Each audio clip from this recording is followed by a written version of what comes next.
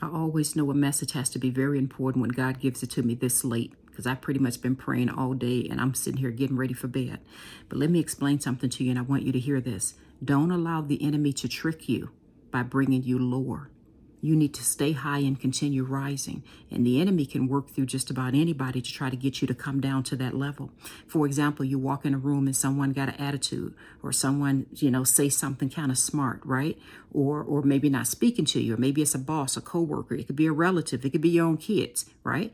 And without thinking, you just respond. I want you to start training yourself in the spirit. Train yourself to look in the spirit of what's really going on. You want to be able to look with your spiritual eyes and see behind what's right in front of you. You want to be able to kind of tilt and look and be like, wait a minute, what's really happening in the spirit here? Oh, in the spirit, something is trying to bring me down low. Let me get on about my business. I'll let this person think they won this situation, because I'm not going to go low. I'm going to stay high, and I'm going to continue doing what I had in mind to do. Or I'm going to continue to go pray, or I'm going to continue to work on the plans that God gave me. In this season in your life, baby, and it's such an important season right now.